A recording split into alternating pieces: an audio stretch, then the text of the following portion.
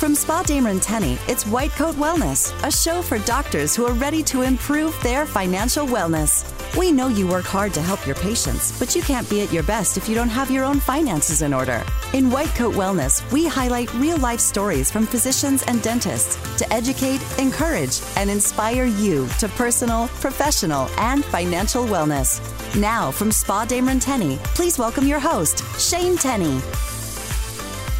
Today's episode brought to you by SunTrust Mortgage and our good friend Jason Watkins, specializing in flexible mortgage financing options specifically for doctors and dentists. To have a conversation with Jason, you can Google search Jason Watkins, SunTrust Mortgage, or call him directly, 704-654-6058. Today, we're going to talk about finding peace and hope in the midst of life's crazy, unexpected surprises and stress. Dr. Carmen Teague is not only the director of internal medicine for Atrium Healthcare, but is first and foremost a wife of her high school sweetheart, a dedicated mom of 4, board member of Blessed Back Worldwide, and in 2017, she reluctantly published her first book titled Motherhood, Medicine, and Mayhem, and joins us today to share a little bit of her story on finding sanity in the midst of the stress. In fact, actually, today is going to be part 1 of what I'm pretty sure will end up being a 2-part conversation. Carmen, thanks so much for being here. You're welcome. Thanks for having me. So you've got some really thoughtful perspective around trends in medicine and physician burnout that I know we're going to cover probably in our next episode. But I wonder first if you can just help us get to know a little bit more about you. Sure. So unlike a lot of docs that I talk with, you openly say that medicine wasn't your first choice of career. Maybe you could start at the beginning and tell us a little bit about the early years for you. Absolutely. In fact, medicine was the furthest career from my radar in all of my formative years growing up. In fact, I thought I was going to be a missionary. When I was in the 5th grade, I remember the teacher, the first day of school, having us stand up, tell our name, what we wanted to do when we grew up. And I popped up and said, "Hi, my name's Carmen, and I want to be a missionary." And the teacher put her hands on her hips and she looked at me. She said, "What in the world is that?" And I popped back, "Oh, somebody who tells the world about Jesus." And she politely asked me to sit down and moved on to the next student. I never in a million years thought that my calling as a missionary would end up in medicine. I loved people and knew I liked to talk to people. And even that teacher knew I liked to talk a lot. So I thought I would go into counseling. Diplomacy, I entertained that thought for about 3 weeks as a freshman and then moved on to a degree in psychology with a minor in speech communications, heavily on the performance side. So I had a blast in college. All my pre-med friends were studying all the time and I was having the time of my life and it was awesome. And where'd you go to undergrad? I went to the University of North Carolina at Chapel Hill. Go Heels. Amen. Love my Tar Heels. So it was an amazing experience and I was blessed to go there on a scholarship that had me very busy with summer internships. So it was a lot of fun, a lot of experiences, a lot of amazing people that I met along the way. And all along, I knew I wanted to help people. I knew I wanted to make life better. And I was planning to get a PhD in clinical psychology and become a doctor of psychology. My senior year, mid-semester, I had an encounter with a pastor by the name of David Chadwick, who folks may remember, who has spent most of his career here in Charlotte. And in the midst of speaking to him after an event in Chapel Hill, he let me know that Gordon Conwell Seminary was opening a campus here in Charlotte. And he suggested I may think about getting a degree in seminary before going on to the academic wasteland of a PhD in psychology. I entertained the thought for a whopping 2 weeks, filled out an application, and the next thing I know, right after graduation, I was starting a degree in Christian counseling at Gordon Conwell. I took classes in the Charlotte campus for about a year and then transferred to Boston and was loving every minute of the experience and ended up spending a year at a state psychiatric hospital for the criminally insane and the indigent insane in the state of Massachusetts. And in that bizarre setting, I fell in love with medicine.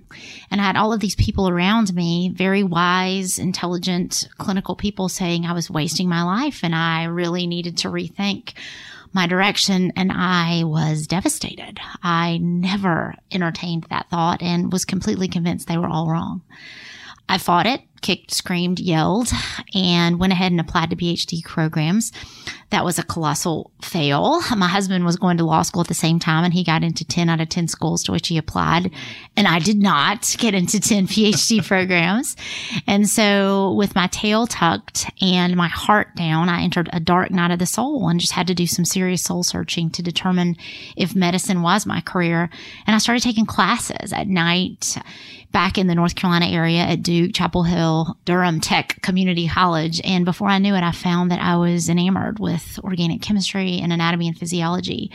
And my path to medicine was not an overnight flip of a switch. It was a begrudging, dragging my feet, kicking and screaming, saying, God, are you sure? Are you really sure this is what I'm supposed to do? It took me 2 years to take the prerequisites, but right before my 28th birthday, I started med school at the University of North Carolina, Chapel Hill. And here we are. Absolutely. And so along the way, though, you not only fell in love with medicine, but I think you fell in love with Joe. I did. And that's a funny story as well. I met my husband on a blind date in high school. Some mutual friends set us up. We had lived in the same general area, but attended different elementary and middle schools, and found ourselves at a party set up on a date my junior year of high school. And I thought, this dude is different. He had a different haircut. He wore a lot of black, a lot of Led Zeppelin t-shirts. And I'm telling my friends, this is so not going to work out. And I was so wrong. So we dated about 6 months, and then he left for college, and I decided we needed a break. So I went to be a foreign exchange student in another country, in Paraguay, for a couple months, came back to the States. He was in college, and we reconnected my senior year of high school, and the rest is history. We have been soulmates and best friends ever since. And married young. Very young. So we got engaged in college, and we married when we were a whopping 22 years old. I graduated from Chapel Hill on Mother's Day, and 3 weeks later married my very best friend on D-Day. And that's the only way he remembers our anniversary. And we were both 22. Yeah, so we'll just keep reminding everybody that's very young, at least for our kids who might be listening to this. Good point. We grew up together. That's what we jokingly say. And in the midst of getting married and then moving to Boston and then changing career trajectories, your family plan didn't unfold quite with the timing that you both had in mind. I jokingly say that my life verse is Proverbs 19:21, which says, Carmen may plan all things, but the Lord's will be done. And that was absolutely the case as far as family planning and fertility as well. In fact, you never think about fertility until it doesn't work. And Joe and I got married at 22, and we had this grand plan that 5 years into marriage, we would think about kids. We would be in our late 20s. It was the perfect age, etc. Well, 5 years into marriage, I was starting med school, and he was a second-year law student, and it was not the best time. So we hit the pause button, and we waited another couple of years. And then my last year of medical school was a great time, we thought, to have kids. So we planned an entire year of my med school classes around having the last 4 or 5 months off so we could have a baby. Of course, we had to conceive within a 3-month window, and that didn't work for a second or third month. And we're like, bummer. And instead, I ended up going to Africa for a couple of months and doing some medical missions work. And I'm like, okay, fine, God's plan, whatever. But from that point on, we realized, maybe having a baby's not so easy. And we stopped preventing, which is really the same thing as trying, but nothing happened over the next couple of years. And I was getting a little older. And then by that point, you engage with fertility specialists and you start going through these rounds of tests. And in my case, we had been married almost 11 years at that point. And I started being eaten alive with guilt. Oh my goodness, I've postponed childbearing years. I've been so selfish with a career. And it's amazing what kind of tricks your mind plays on you during this fertility process. And it was agonizing and it was painful. And I was convinced something was wrong with me. And I knew just enough to be dangerous because I was starting my residency and I had been through all the fertility classes, etc. So as a resident, we were actually going through fertility treatments, which sound crazy, but I was getting no younger and we thought we couldn't postpone this forever. But I've been down that path of Clomid for months, and my husband said I was the Tasmanian devil the whole time I was on it. Having been married to me for 10 years, he could probably say that. And then we went through multiple fertility procedures, including IUI or intrauterine insemination, and none of it worked. And we decided to take some time off, kind of in exasperation. And we even resorted to meeting each other at a Motel 6 when I was far, far away from him. I'm on a rotation and nothing worked. And in our fertility doctor's wisdom, he said, you need to take some time off. You're a stress ball. This is not working. You really need to step away. And we were to the point of thinking, okay, wow, maybe we're not going to bear children this way. Maybe it's going to be the adoption path. And in the months that we took off, well, good old fashioned bearing of children happened. And I became pregnant with our first kid 11 and a half years after we were married. Yeah. And having walked that journey and having my own familiarity with it, I know when you're in the midst of that and just the shame, frustration, sadness, the emptiness that comes, and then people say pithy, trite things to you.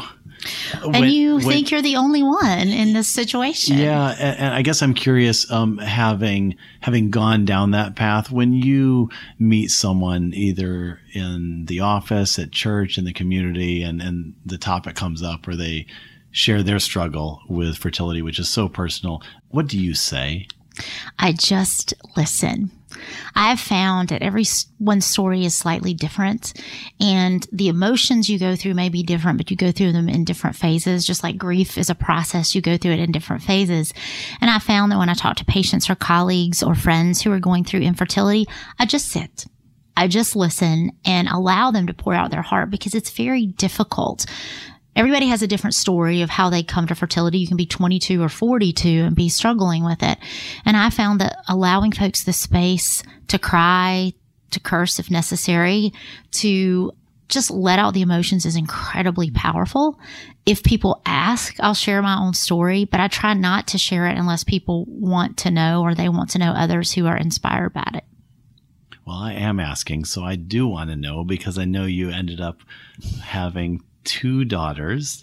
And then you have a pretty neat adoption story. I do. And maybe you could tell us a little bit about that. I can. So on one of those first dates in high school, and I know we met on a blind date. I cannot tell you if it was the first date, maybe the second. I have a vivid memory of my husband talking about adoption and how he thought it was a beautiful picture of God's grace and how he wanted that for his life someday. And I thought, that's pretty deep coming from a 17-year-old. I should keep him. Well, I did.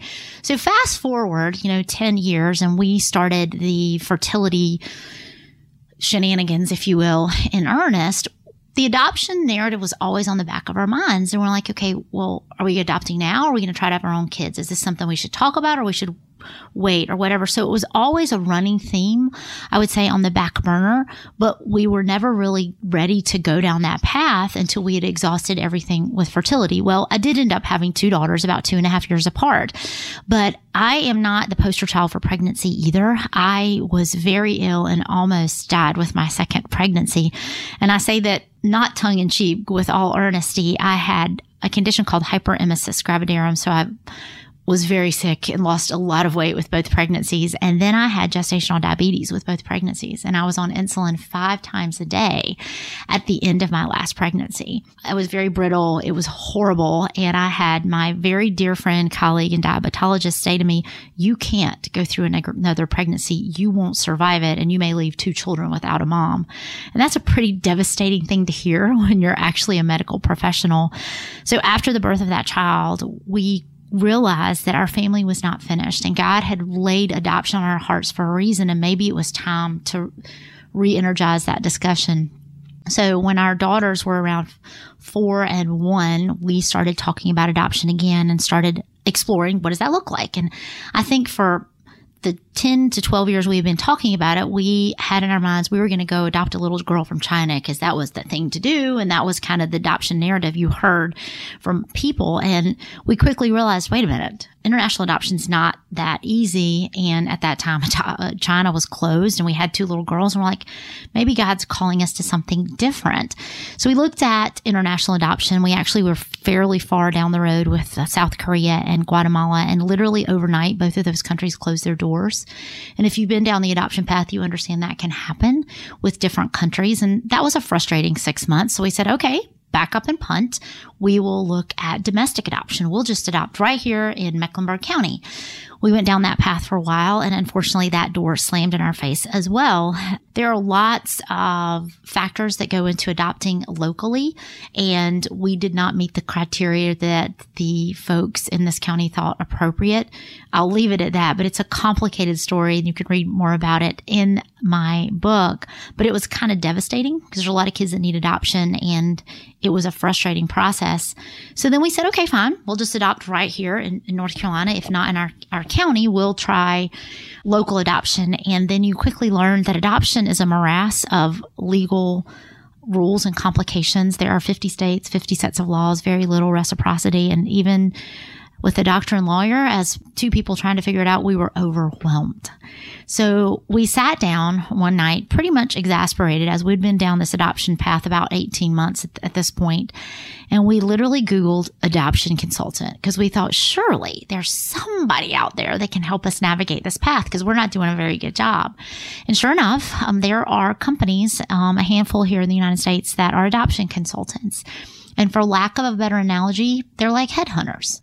You pay them a flat fee and they serve as agents that look at adoptions or adoption agencies with states and favorable laws.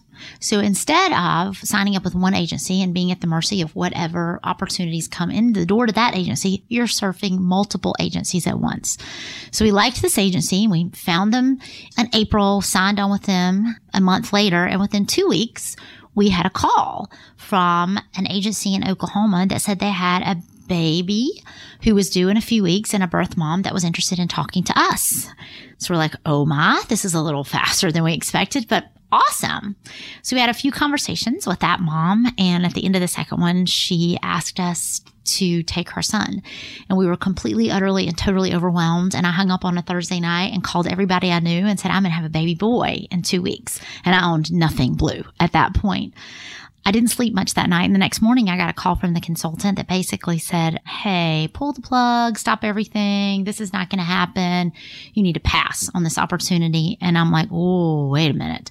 That baby's mine. What are you talking about? And we learned that in the week that we had been speaking to this birth mom, she was not engaging with her agency in Oklahoma.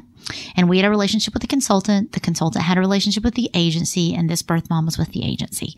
So it was a triangle that was a little convoluted. And our consultant, in trying to protect us, said, something's wrong. You really need to walk away from this opportunity. And I was devastated.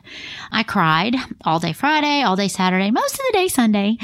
Ended up in the prayer room at our church that Sunday with two women who had adopted. And I know that was divine intervention because they helped me kind of work through, okay, maybe this woman's going to parent. Maybe the role in her life is pushing her to that. I'm like, I don't like it, but if that's the case, great.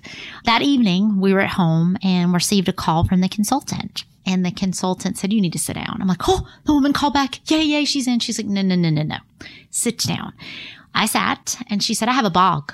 I'm like, I am not following you. She said, I have a baby on the ground. I'm like, great. Did you drop it? What's the problem here?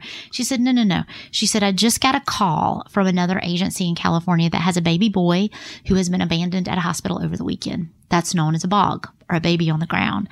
She said, this agency needs a family in California tomorrow morning. If you say yes, he's yours, but you have 10 minutes to make a decision and you need to put the Oklahoma baby out of your head.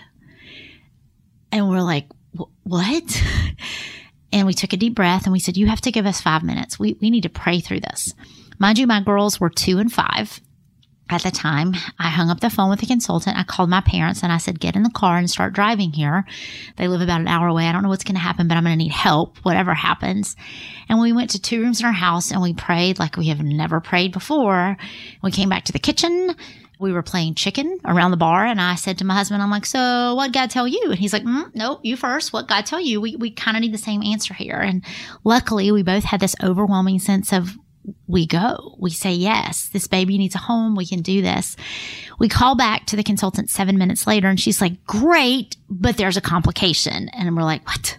And in that 7 minutes, another family had gotten ahead of us for that baby. And it had to do with delays on servers and information traveling across the United States. But long story short, The agency that had this baby also had another family that had had a failed adoption the very same weekend. And in the world of adoption etiquette, if you have a failed adoption, meaning you travel for a baby, birth mom changes her mind, then you have right of first refusal with the very next baby that comes available. And this Bog was the next baby. So the agency is in Washington State. The baby is in California. The other family is in Michigan. We're in North Carolina. That's 3 time zones. And so we were at the mercy of waiting it out. And the consultant said, you need to give this family 24 hours to determine if they can mobilize and go again. Thus, I entered what I jokingly call adoption purgatory. And for 24 hours, I cried and I waited and I waited. And it was by far the longest delivery ever. 24 hours later, we got a call on that Monday night, and the consultant's words were simply, so I hope you have a name picked out. I'm like, what?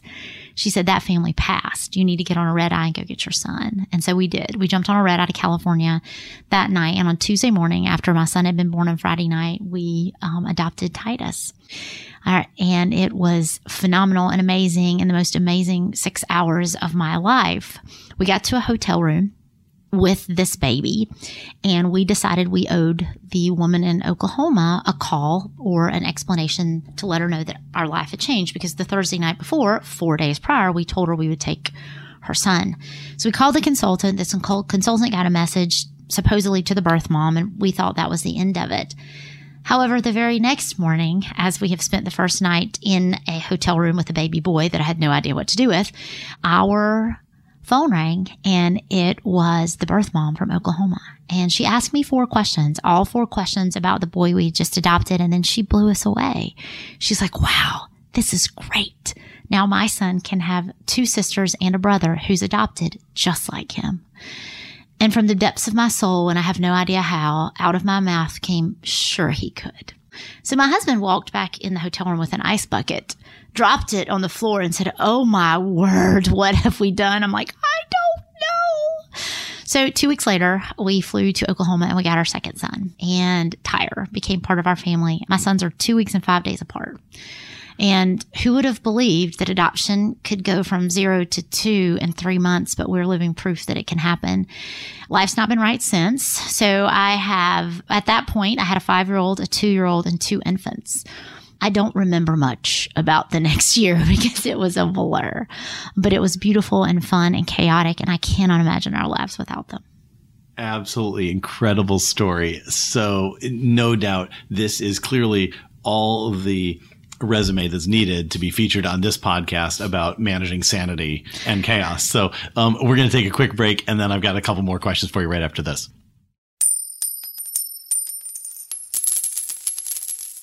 I'm Will Coster, and this episode's White Coat Wisdom is sponsored by SunTrust Mortgage. We often get questions about physician mortgages. What are the pros and the cons of these types of programs? While I can't say if they're right for you, I wanted to use my time on this episode to discuss some of the details of physician mortgage programs. In general, these programs are designed to be flexible, to meet the unique needs of physicians.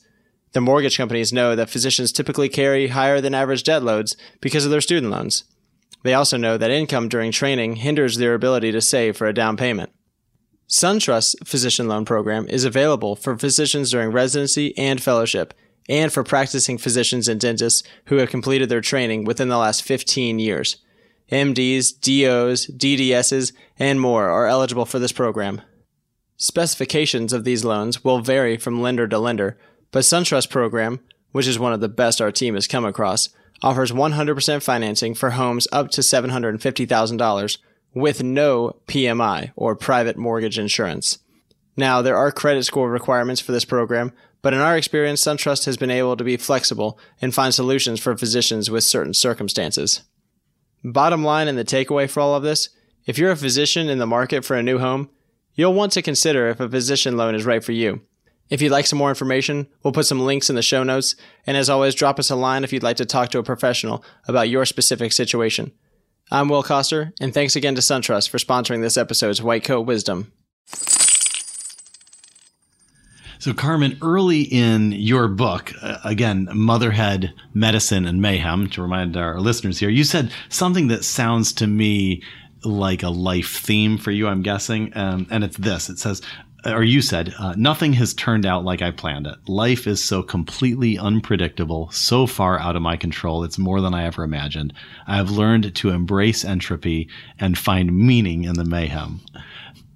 When did you start to have this kind of self-realization about the craziness, but learning to embrace it? Hindsight's 20/20, and I can tell you the first time I saw my life verse out of Proverbs, which basically says the same thing, and I was in college between my junior and senior year of college. And I mentioned earlier, I went to college on a scholarship that you had summer travel experiences. And I was actually in Singapore working for Singapore Youth for Christ. And it was an incredible experience. Somehow I convinced a secular scholarship that travel abroad, study abroad could actually support a mission trip. So a friend of mine and I traveled throughout Singapore doing Christian music concerts in every high school there. It was phenomenal. But I remember having one of those crazy days where we've been all over the city, and I came back into the Singapore Youth for Christ headquarters, and in the middle of a stairwell, I literally was looking down at the stairs, just looked up, I hit this poster, and it had a really ugly picture of a flower on it, but it had this verse. And it was Proverbs 19:21. It says, "Man may plan all things, but the Lord's will be done." And I thought, isn't that the theme of my summer? Never in a million years did I think my summer abroad, study abroad was going to be kind of missionary work and doing missions. And that verse has resonated and come back to me so many times. And I found myself using it in so many situations. Coming to medicine, I came kicking and screaming. It's not what I thought. I never thought being a missionary would be talking to patients in a 10 by 10 exam room.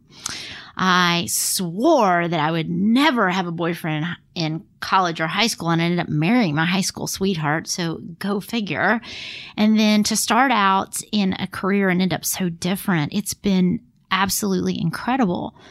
With my children, I live this every day. I never, ever thought I would be the mother of 4 kids. In fact, my husband, who knows me better than any soul on the planet, used to say to me, he's like, I love you. You're an awesome person, but I really never thought you'd be a real good parent because you're not very nurturing. Like, you're kind of a get over it kind of person. But I think something flips inside of you when you become a parent. And I have learned that every day is better than the last with my kids. And every day in the midst of the pandemonium and the chaos, you just kind of have to embrace it and figure out there's a lesson here. There's a joy here. Sometimes the joy is in a shattered television, which happened to us a couple of weeks ago. And some days it's in a broken dishwasher lid that somebody steps on, but sometimes you just gotta laugh. And so that's been my theme verse. I do have a former partner in medicine that jokingly said to me that entropy surrounds you. And in fact, the working title of the book when I first started writing it was Embracing Entropy. Book coach said that was too complicated because it was too technical, but entropy is the state of matter going into disarray and lack of control all the time. And I feel like that's my life. But I have learned that in the midst of that utter chaos, you just got to find joy and you see God working. It's been pretty cool. And listening to you and just the smile and the way that you embrace your whole description there, I'm thinking of someone who may be listening to us today, maybe a resident, maybe a fellow, maybe a fellow practitioner around the country. And anytime you go to a conference or you hear somebody being interviewed, it's easy to put them up on a pedestal. You're a practicing physician, you juggle a panel of patients, you're in leadership at the hospital, you juggle 4 kids, pets, church, volunteering, board work. Do you ever just feel flat out overwhelmed? Every single day. That's a funny question because I, by nature, am a type A control freak personality. And I realize I'm really never in control of my circumstance. I just try to convince myself that I'm in control of my circumstances. I sometimes have to step back and remind myself that I don't control anybody. I can't make a patient do anything. I cannot make an 11-year-old boy pick up his socks despite my absolute best effort on a daily basis. I have to recognize that I fail, that I get the diagnosis wrong, that I yell at a kid when I'm really frustrated from something that happens at work. And I have to give myself grace. I think the ability to recognize that we're all broken, that we're all forgiven, and that we all make mistakes every day is what gives me the ability to keep going. And you absolutely have to have a sense of humor. You just got to laugh at yourself. The first time we tried to do this interview, an hour before, I ripped a toenail off at a meeting. And I came in to do this podcast in excruciating pain, wanting to die. And I laughed when I left here because the equipment didn't work and we didn't get to record it the first time. Yep. That is my life. That is entropy. Sometimes the strangest mishaps turn into great fortunes, and you just have to roll with it. That's hugely comforting. I was worried it was me for a minute, but now I see it's you. So It's me. I'm the hot mess. And so what does, as we kind of wrap up this session, where do you find wellness? What does wellness look like for you? So I think it's perspective and priorities. First and foremost, I cling staunchly to my faith. I carve out every day a time to read my Bible and to really focus on what it's saying. For me, I have to have structure. So I have a very clear reading through the Bible path that keeps me on task. There's my control freak coming out. But I have to just carve out that time. For me, it's at the end of the day. For others, it's at the beginning of the day. First, that has to be my focus. Second, my family. And sometimes as a professional, and I work crazy hours and try to take care of lots of patients and do a lot of administrative things, sometimes my family gets the worst of me. And I have to consciously make an effort that before I walk in the door to my house to say, God, these children are a gift. This is a blessing. This man you've given me is an incredible gift from you. Help me not to be the devil incarnate when I walk in the door and take out my day on them. And then third, you got to take care of your body. I do get up every morning at 4:30 and I go work out, and patients look at me like, what is wrong with you? I'm like, well, number one, there's no integrity in telling a patient to do something you're not willing to do yourself. And I'm a much nicer person when I go exercise. With my ripped off toenail this morning, I met my running buddy and she saw that I was limping. She's like, hey, why don't we walk the 4 miles today? I'm like, thank you. So I was out there this morning waddling around in my running shoes, not running, but the key is to make it a priority in what you do. I think it's just focus. You got to take time for that. And then don't panic when things don't go as planned, because they won't ever. Good words. Good words. Why don't we take a pause here? We'll finish the interview in our next section, where we're going to talk, I know, about some of the trends in medicine that you're seeing, physician burnout. So thanks so much for being with us today. Thanks for having me. I'm Will Coster, and on this episode's White Coat Achievements, a segment that highlights noteworthy achievements by your friends and colleagues, we're highlighting a female physician who brought 20 other female physicians and dentists together to share their memoirs in a book titled The Chronicles of Women in White Coats. Dr. Amber Robbins is a board-certified family medicine doctor practicing in Arlington, Virginia. In addition to being a best-selling author, she's also the co-founder of the Women in White Coats blog. Dr. Robbins has written for various media, including the PBS NewsHour, Huffington Post, ABC News, BlackDoctor.org, Kevin MD, and many more. The book launch in May of 2018 gave rise to a bigger conversation about women in medicine, which led to the creation of the Women in White Coats blog. It's a movement all about women in white coats empowering one another. The blog has allowed the conversation to go beyond those 20 doctors and highlight valuable stories from other women in medicine. Here's one of my favorite quotes from their website. Anytime women come together with a collective intention, it's a powerful thing. When women come together with a collective intention, magic happens. We applaud Dr. Robbins and wanted to highlight her on today's White Coat Achievements and wish her the best in continuing her goal of motivating others to achieve their own personal success. If you'd like to learn more about Dr. Amber Robbins or the Women in White Coats blog, there will be some links in the show notes. As always, if you know someone who is wearing a white coat and is achieving something noteworthy, please drop us a line. We'd love to hear about it and might even feature them in a future episode. But again, this episode's White Coat Achievement goes to Dr. Amber Robbins.